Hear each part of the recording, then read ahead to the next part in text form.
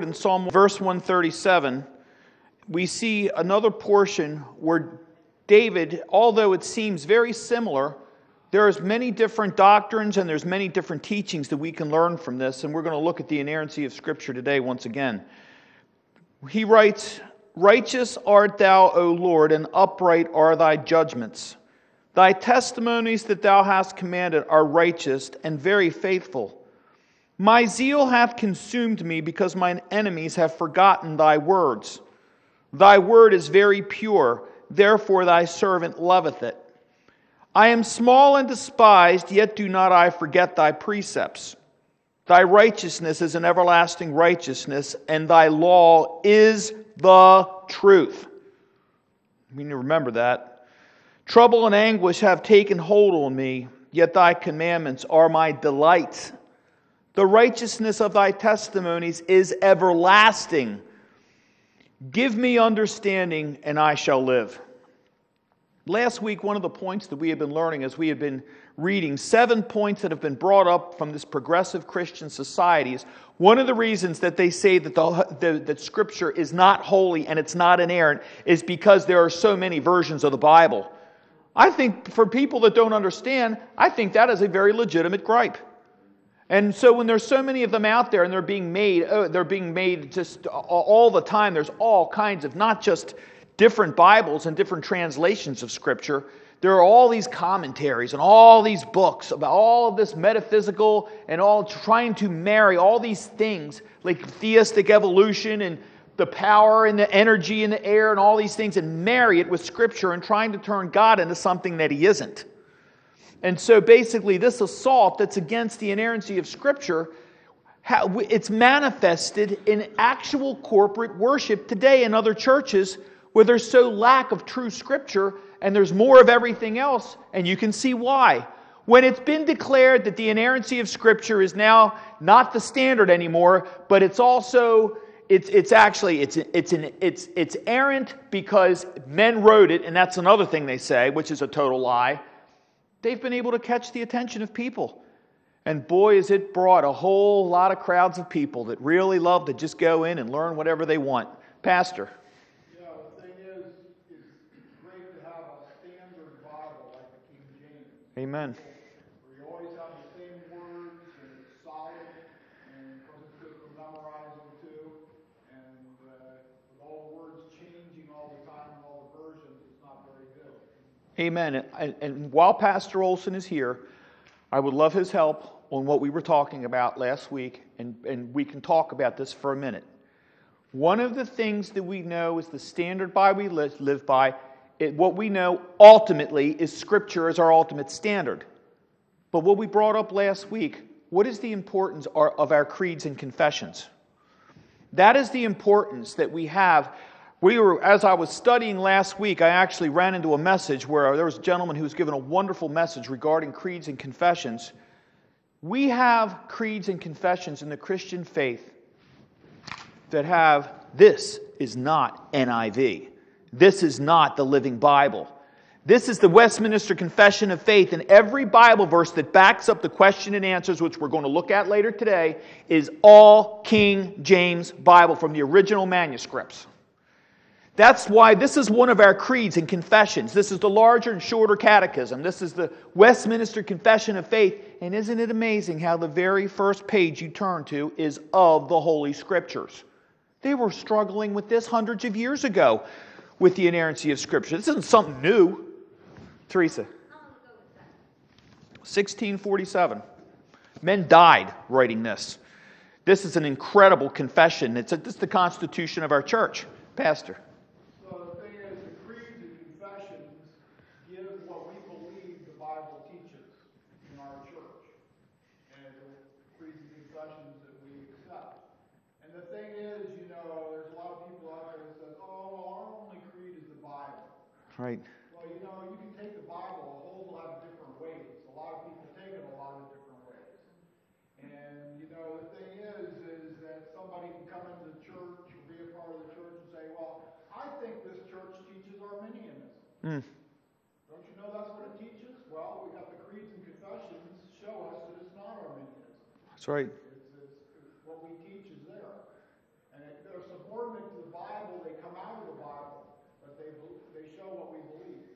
Amen. What about the websites? Where the churches you go on, this was another thing that this pastor I was listening to said that it brought up a very interesting topic. You go on a website to look up at a church. We just had that with a young man in this church who's moving down to Virginia. He's been looking at churches all throughout the Virginia area. He looks at the creeds and confessions, and then he went on and saw the pictures of the videos of the church. He was like, they believe in this creed and confession. This is how they worship? It doesn't mesh. And when you go online and you see that they have these creeds and confessions, and then you go to their Facebook website and there's nothing but guitars and there's, drums. There's nothing wrong with guitars. I love to hear a good guitar, but it's different on a Sunday morning worship service when it's an electric guitar with drums and it's rock music, and that's the worship service. I'm talking about drums. I'm talking about a whole different setting, and you've got this great big dark stage. It looks like a concert hall, and this little teeny tiny glass pulpit way off to the left. And basically the guy, he tiptoes up and he says about 20 minutes of some little intervention kind of service, and the rest of it is 2 hours of praise and worship. But some of these churches I've seen, there's 3 of them, have the Westminster Confession of Faith as their creed. Something doesn't make sense. Matthew, sorry, go ahead.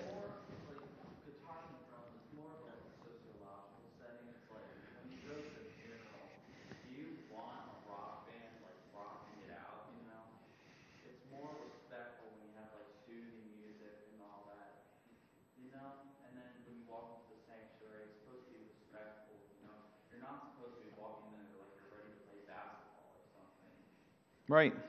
So it's why we use the piano and all that. Even though the Bible doesn't give specific instruments, but it's more of a fill in the blanks yourself.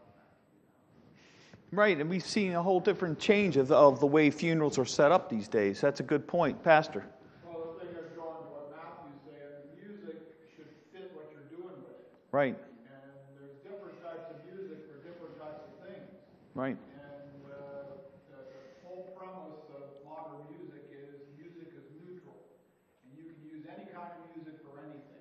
Right. That's not true at all. Well, I'm sorry, go ahead. Well, the thing is, you use the lullaby for a baby in the right. bed, use the marching music when you're marching down with the army or whatever, and you use different types of music for different types of things. You need respectful music, just like you're talking about there with Matthew. Right, you don't use some battle music for putting a baby to sleep, and the poor baby, you have to, everything, it's like what you preached years ago. I'll never forget it, Ecclesiastes 3. There's a time and a place for everything, isn't there? Right? Matthew, and then Jerry had his hand up next. Go ahead.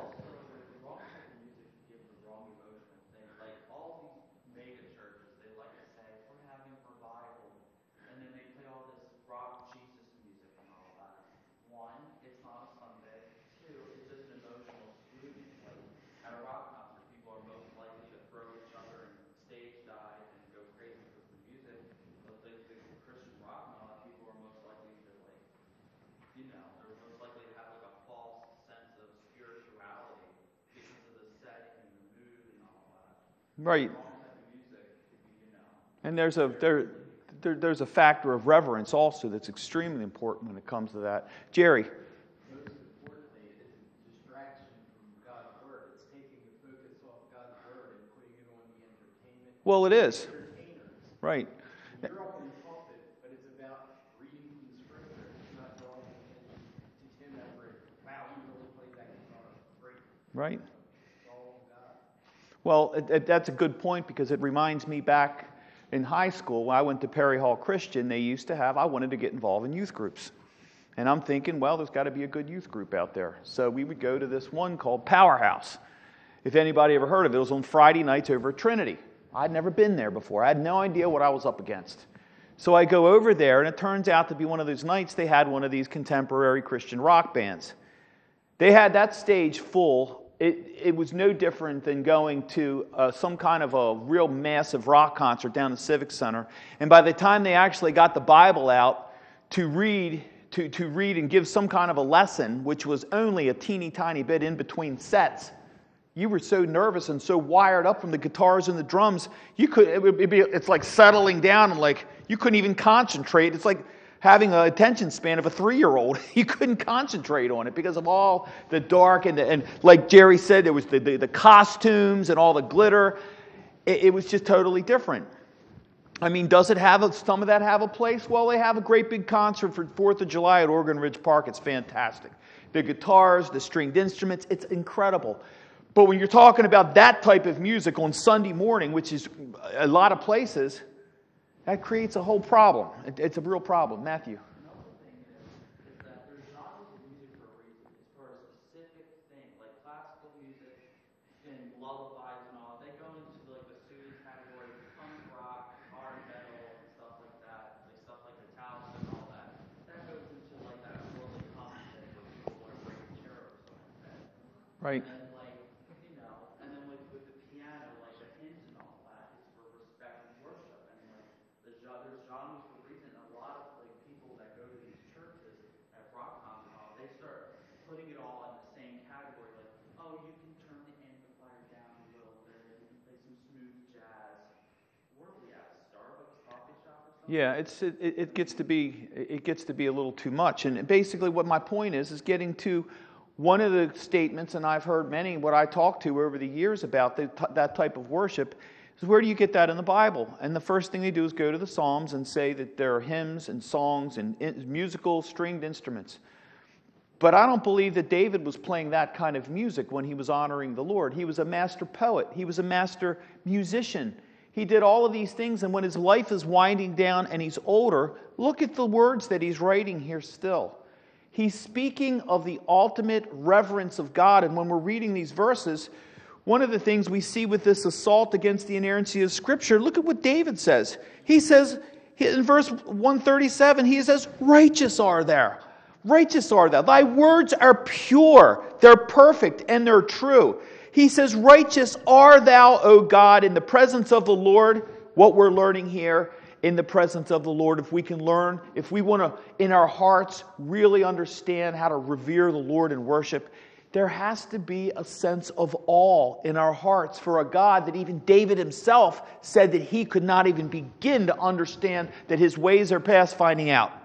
God's ways are past finding out. I remember Martin Luther said something I have to paraphrase this because I certainly don't have it memorized, but he spoke about how mankind has such a lack of understanding and can't even scratch the surface of a righteous God that he has to turn into God into something personal for himself, a God that has no justice, a God that has no wrath, no punishment, no nothing. He's just nothing but your little buddy. That's basically the God that people have turned him into.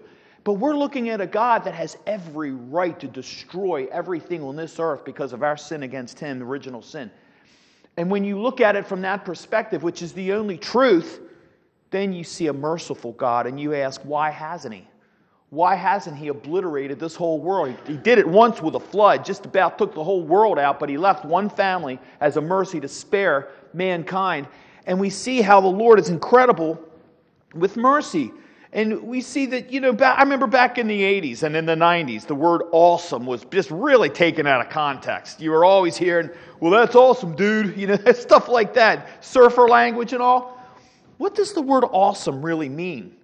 We see that basically, if we are in awe of the Lord, he will have people afraid of him. He will have them afraid when it comes to sin. It's not something to take lightly. Because in Scripture, there were those that just fell down on their faces because they were in awe of him. Can someone look up Deuteronomy chapter 28 and read verse 9 and 10, please? And as you're looking that up, this true sense of awe is extremely important for us to define. And we'll look at that in a minute. Deuteronomy 28 verses 9 and 10.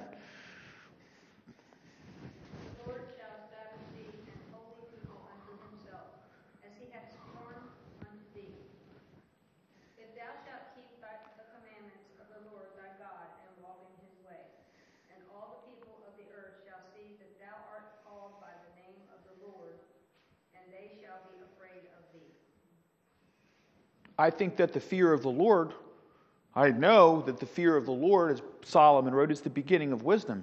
So when we see how people will be afraid of him, that's the level that this is being written on. Fearing the Lord and having wisdom to know that the very, very God that the people defy and blaspheme has the power to rub them out into nothing. He has the power to destroy them, as many times we saw in Scripture. And that fear is a righteous fear. It's a very healthy fear, that we are to fear what is possible, what the Lord is capable of if we defy His commandments. And how can we even begin to fear that Lord and understand these dominion mandates if we don't even believe they're perfect? If they're inerrant. If they're not inerrant. That's what we're really struggling with. The true definition, the sense of awe is this. It's defined from Merriam-Webster: an emotion variously combining dread, veneration, and wonder that is inspired by authority or by the sacred or sublime. Dread, terror. And we see this about how David says, I esteem all thy precepts. And he said, I hated every false way. Why? There was, as Pastor Britton said last week, there is positive and there are negative connotations in Scripture. There are positive, there is encouragements, but there is a lot of negative because of sin. And we know that David says, thy word is very pure. He says, therefore thy servant loveth it. And it's amazing with the grace that there is in God's word and the mercy. Always from Christ. There is a great attachment that David has to the word of God. Can someone look up Ephesians chapter 4, verse 7?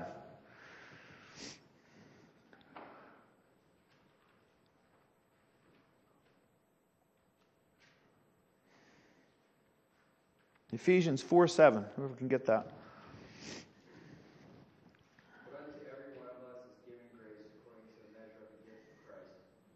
What a measure. The measure of Christ is it's innumerable, it's infinite. And that's how much mercy and the measure, the grace that He gives us. What is grace? What is defined as? What is grace? Anyone remember? That's it. Unmerited favor. What does unmerited mean? Right. Miss Ira? Yes. That's right. We didn't do anything to deserve it. What did we do? What could we offer that we could atone for what we've done against a very righteous and a very just God? How can we atone for that ourselves? Well, Dave, you can't. It's not possible. So when we talk about Wednesday night, ultimately, what is death? What does Scripture say that death really is? What is it? It's a wage. The wages of sin is death, but the gift of God is eternal life through Jesus Christ our Lord. If it is a wage, how can we atone and how can we pay for what we did against God to deserve and have death? We die. And the only reason that when we die, we cannot get up out of that casket and walk out and just raise ourselves from the dead is because sin has us pulled into it. Christ could do that. He could do it. He did it over and over and over again with other people. He did it with Himself. He had the power after 3 days to raise Himself from the dead. And that's Paul the Apostle. That was his message, what we talked about all through the book of Acts. And so with that, if the wage of sin is death, then where do we go to find out where the atonement is and where salvation is? All throughout Scripture. That's where we go. It's our ultimate standard. David knew this. It says that but unto every one of us is given grace according to the measure of the gift of Christ, not to the measure of the gift of man, to Christ Himself. David loved these commandments because he esteemed them. And it's amazing how many of these words that he esteemed them, and he calls this word, the Scripture, he calls it the precepts, the judgments, the testimonies. It's amazing how a lot of these attributes, what we're going to read here, is what you read in the confession, are the attributes of God. Perfect, righteous, just, merciful. No fault can be found in them at all. We must love them because they are the epitome of His perfect image.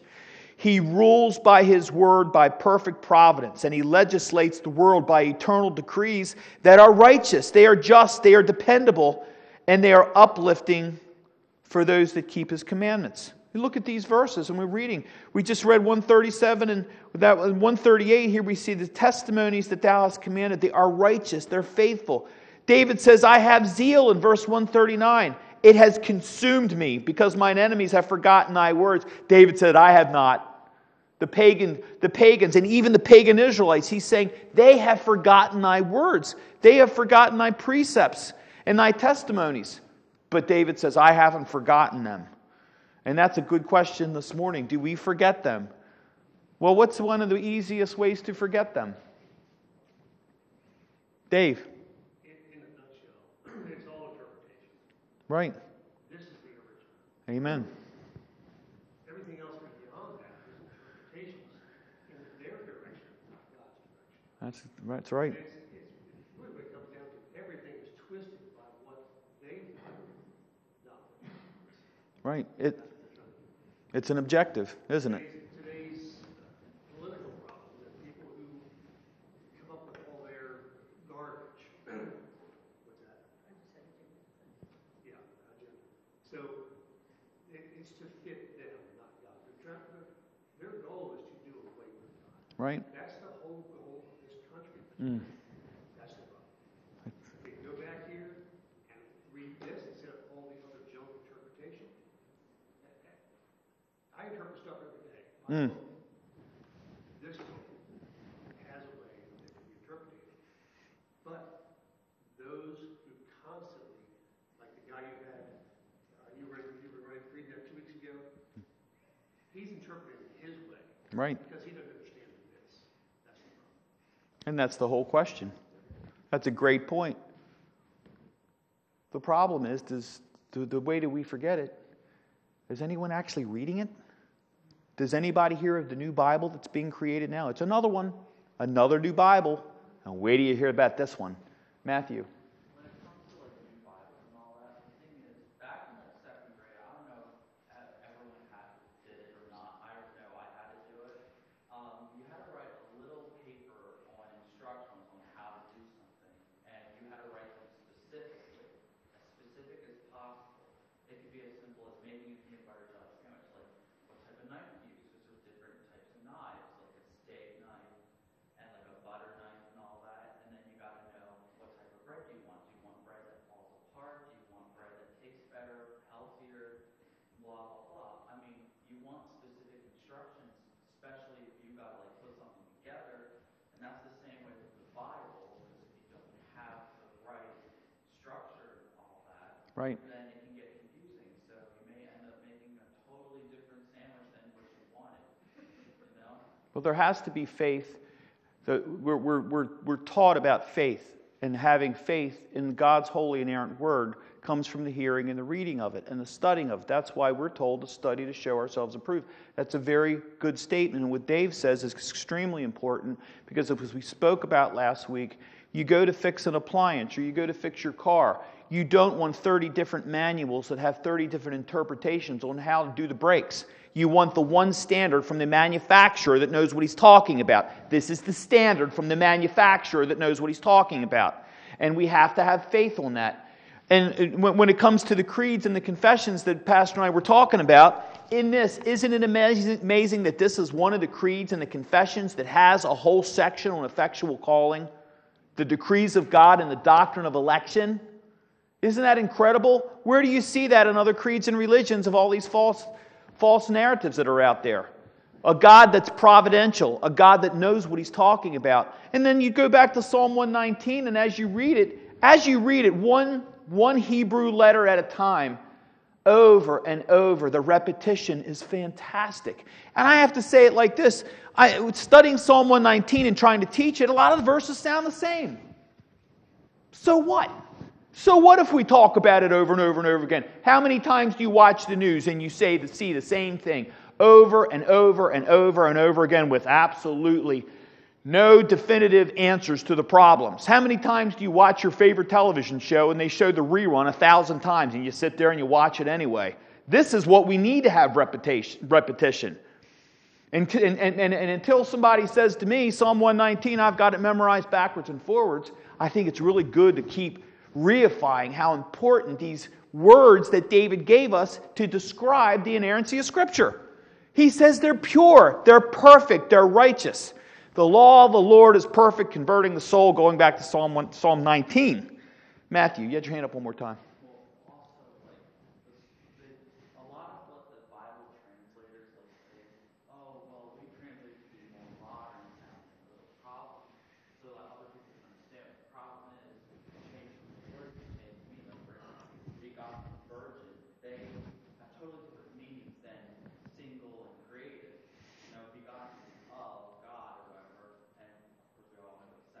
And some Bibles leave the word completely out. That's another problem if you do a comparison. So David calls these, thank you, David calls these, he calls these words perfect and righteous. Let's see a couple more very important applications here before we go forward to the confession. He says in verse 141, I think it's fascinating, David says, I am small and I'm despised. And David says, I will not forget the precepts of the Lord. Oh, wait a minute. Okay, we have to go back to this again. Who is calling himself small and despised? One of the greatest kings that ever lived, and he was king of the northern and the southern kingdom. He's saying, I'm small, I'm despised. He's saying, compared to God, which I have total awe in, I'm nothing. That's a penitent spirit. That's an incredible, incredible way of describing. David never forgot his humble beginnings as a little shepherd who was completely incensed by the hissing and the blasphemies of wicked Goliath. And here we could see at the very beginning of David's life, when we start seeing his presence in the Old Testament, why did he go up against Goliath? Yes, biblical interpretation. There's Goliath standing there cursing the name of God and blaspheming, and David says, I don't care if this man that's 9 foot or whatever he was grinds me into powder. He's not going to do this. Not on my watch he's not. And if Saul's too much of a coward to go up against Israel, I'll do it, and I'm not even going to wear armor because the Lord will protect me. And that's what happened, didn't it? One stone. That's all the Lord needed. He didn't even need that. One little stone. Just like with Gideon. Remember Gideon was whining and complaining on how many men he had? I need 30,000. The Lord said no. I need, how many thousand, all the way down to 300. The Lord said, no, I don't even need 300. But you're going to go there and you're going to make a lot of noise. And you're going to win. Who won? It was Gideon's army that won, of course we know. Well, small and despised was his own account. And when we are small and despised, we remember the Lord. Christ, our Lord, hates pride. Proverbs 16:18 says, pride goeth before destruction, and a haughty spirit before a fall. Remember, Patrick Henry used to call himself a bag of worms. Martin Luther referred to himself as a bag of dust. Pastor Evans over and over preaches here. He says, I'm fit fuel for the fires of hell. Paul the apostle said, O wretched man that I am, least of the apostle. And even Christ came to this earth as a man of sorrows, acquainted with grief. A tender plant is a root out of a dry ground. He came down in the form of a human and humbled himself. Can someone look up Matthew chapter 18, verses 3 to 5? Matthew 18, 3 to 5.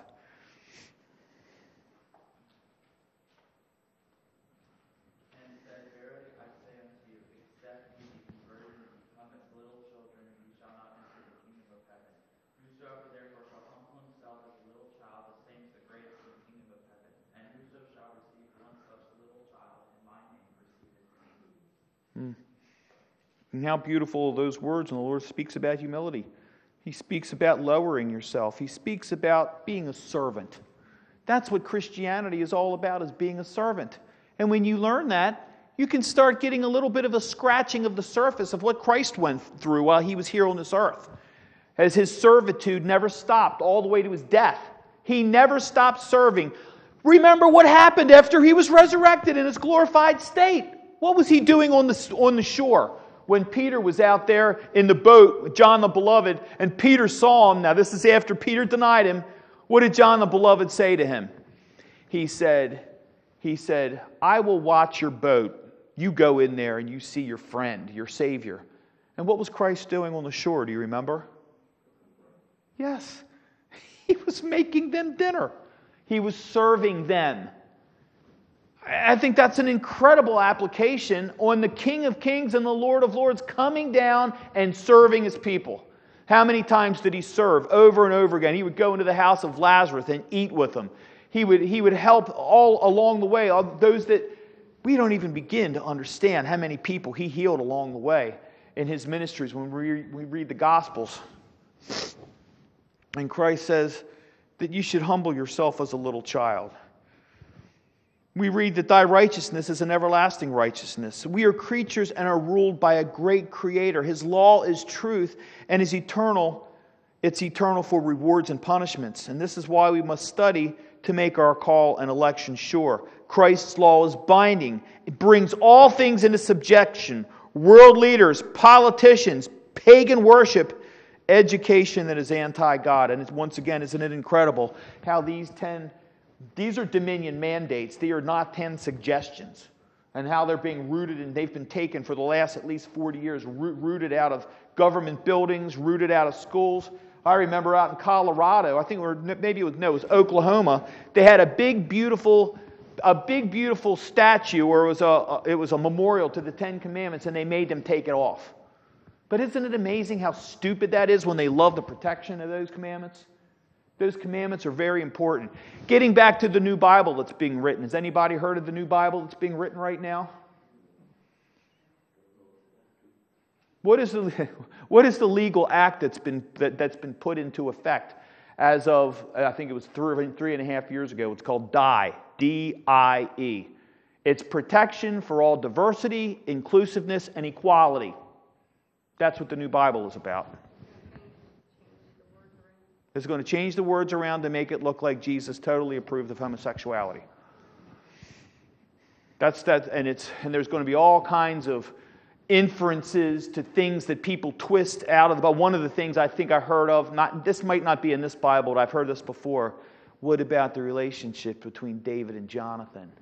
Oh, they're going to pervert that and tear that into pieces. How dare them? I would not want to be them when the Lord gets a hold of them, and it's coming soon. It's coming very soon. That was a holy, godly, Christian relationship between those two men that loved the Lord and prayed together for their people. And they're going to take that and they're going to twist it and pervert it.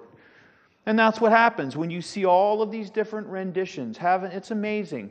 You want to talk about evolution? The thing that I have a problem with is I've never seen evolution, but what I have seen is devolution. Things go down. They don't go up. Where are things getting better? Since they started rewriting Scripture, those Bibles have gotten worse and worse and worse and worse. They haven't gotten better. They can't, because we have the ultimate standard here. This is what David's telling us here. We just went through verse 141. Look at 142. Thy righteousness is an everlasting righteousness, and thy law is truth. From our confession, I'd like to read this, and we can get back. Even if it's next week, that's fine. Here's a good question that our confession, one of our creeds, our confession brings up of the Holy Scripture. In question 4, how doth it appear that the Scriptures are the Word of God? If we can come up with a case to prove that the Scriptures are the Word of God, how can anyone say that they're not holy and inerrant? Why worship a God that's not holy and inerrant? Why?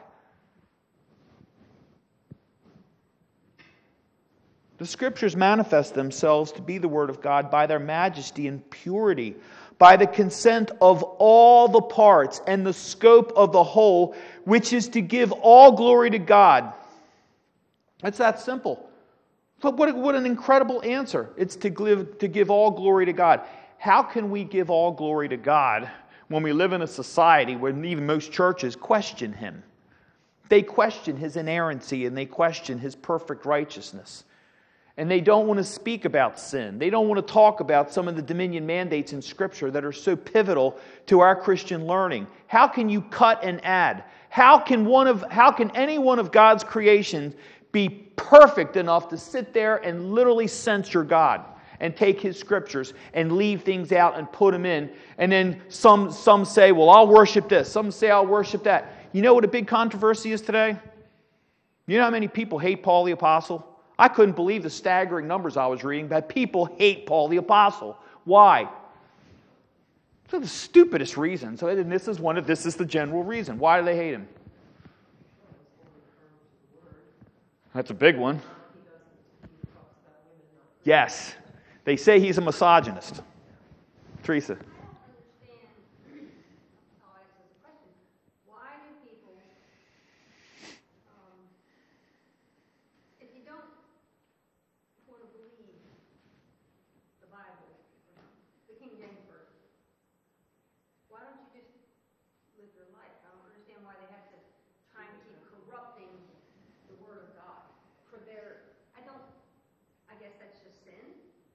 Yeah.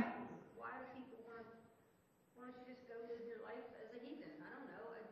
I don't understand why you keep wanting to corrupt. That's a very complex question, but a fantastic question. Pastor, thank the Lord. He has his hand up. Go ahead. I think they want to justify themselves. Right. That's right. Know that they're good, that they're right, and so they do that. You know, the thing is, I was just reading an account. Well, of course, I gave it to some of you, that account of the long walk, and the guy was there on trial in Russia. And the thing is, they go up and down, back and forth with him on trial. They could have just sent him away and just said, "You're condemned." But they didn't have to go through all that for days and days. Why did they go through all that? Well, it was to justify themselves. Right. That's a great point. We saw that with Paul the Apostle. We saw that they could not get away. The reason you're onto something great, because that's what mankind in his heart would want to do. But nobody can get away from running into this. They can't. No one can get away from somebody asking them a question or some kind of standard or some kind of conversation or debate about what is truth. You can't get away from it. And everyone has to face that. Lisa.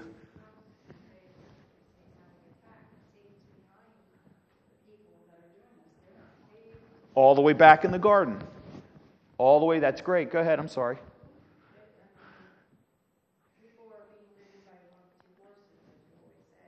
Right.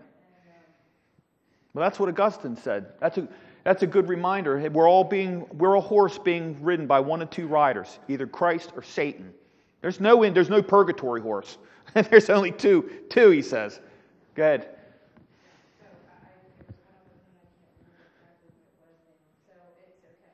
Right. But, yeah, I mean, satanic attacks occur against God's word. Satan is definitely trying to discredit, use his people, as his vessels, Satan's roaming to and forth.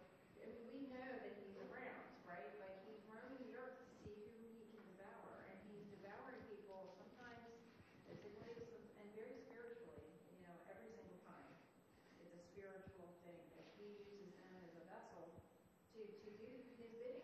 That's right. He doesn't just have demons running around, he's got people. And it doesn't take much more than one of his little junior grade demons to convert us. What did Christ say to Peter? He said he would have you and sift you like wheat. Right? We are sinners, and we're easily, thrown along. Right? We'd rather go to Satan if it wasn't for the Lord. Right? And when going, saying, as what you said about the garden, it all started there. What did Satan do to Eve? What happened there? He basically tried to rewrite Scripture and say, you will be as divine as God if you listen to me. And it works. That's the problem. Going back to what Teresa said, well, it works. People would just like to just say, forget about it. I don't want to talk about it. Let it go. It's too complex. It's too complicated. It's not. When Christ is calling us to be as humble as a child and to have a childlike faith, not a childish faith. It's very, very important that we have these scriptural precepts that King David leaves with us. And as we're all studying this together, we see, well, the question is, how doth it appear that Scripture is the Word of God? Look at Deuteronomy chapter 4, verse 2. Ye shall not add unto the word which I command you, neither shall ye diminish aught from it, that ye may keep the commandments of the Lord to your God, which I command you. So can we think in our hearts that God gave us a word that's a standard by which to live by, that we can depend on? If we do, stick to it. Don't question it. Don't sit there and question it like you might do it, with family members or friends, and you get on a subject of a sports team, and you might say, well, this was the greatest quarterback, that was the greatest quarterback, this was the best running back, that was the best pitch. Don't do that to Scripture. Give it the preeminence. Love it. Trust it. Have faith in it. We have faith in so many things. Why can't we just have faith in something that perhaps we can't physically see the God that we worship yet? We can't, but we can see Him through His Word. And why can't we just have faith and not try to diminish it by changing it and writing all of these different versions of it to make big money? Lacey.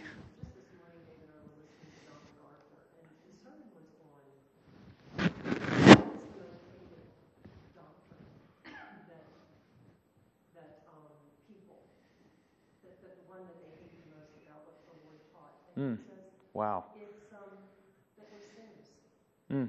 And to jump on what Teresa said, this is why, of course, they can't let the King James Bible alone. They can't leave it. They have to change it because these other ones do not convict people that they are sinners. Right. It's just the original that does. I thought that was interesting because when he said that, I thought, well, my guess was, when the Lord says that there's only one way to heaven and it was him. Right. Of course, there's a lot of things that he hated, but he specifically pointed out that one. Amen. Anything that reflects what we really are is what people hate. Right. And to just add on to that statement, what's wonderful about that statement is, regarding the sin part about it, people don't want a Savior. They don't believe they need to be saved. Look at David, and we can really get a good doctrinal lesson on that, where he even writes, he says, "Restore unto me the joy of thy salvation, and uphold me with thy free spirit. Then will I teach transgressors their ways, and sinners shall be converted unto thee." He says, I despise myself. Why? Because I need a Savior. That's what he's saying. And we can prove it over and over and over with his writings. Jerry. The Word of God stands alone, and Revelation says if you add or subtract Right. from that, God's going to take away from you. You're going to be punished for trying to change His Word. It stands as it is, perfect. Right. Amen. What's that? The ones that change it, leave that verse. They forget about that one. Well, sorry, we ended with 21 chapters of Revelations, not 22. Matthew. It also says if you add something, the plagues of the Bible will be added to you. Right. But look, at today, I think one of the greatest sins of the church is the sin of omission, where basically it's not what's being said, it's what's not being said.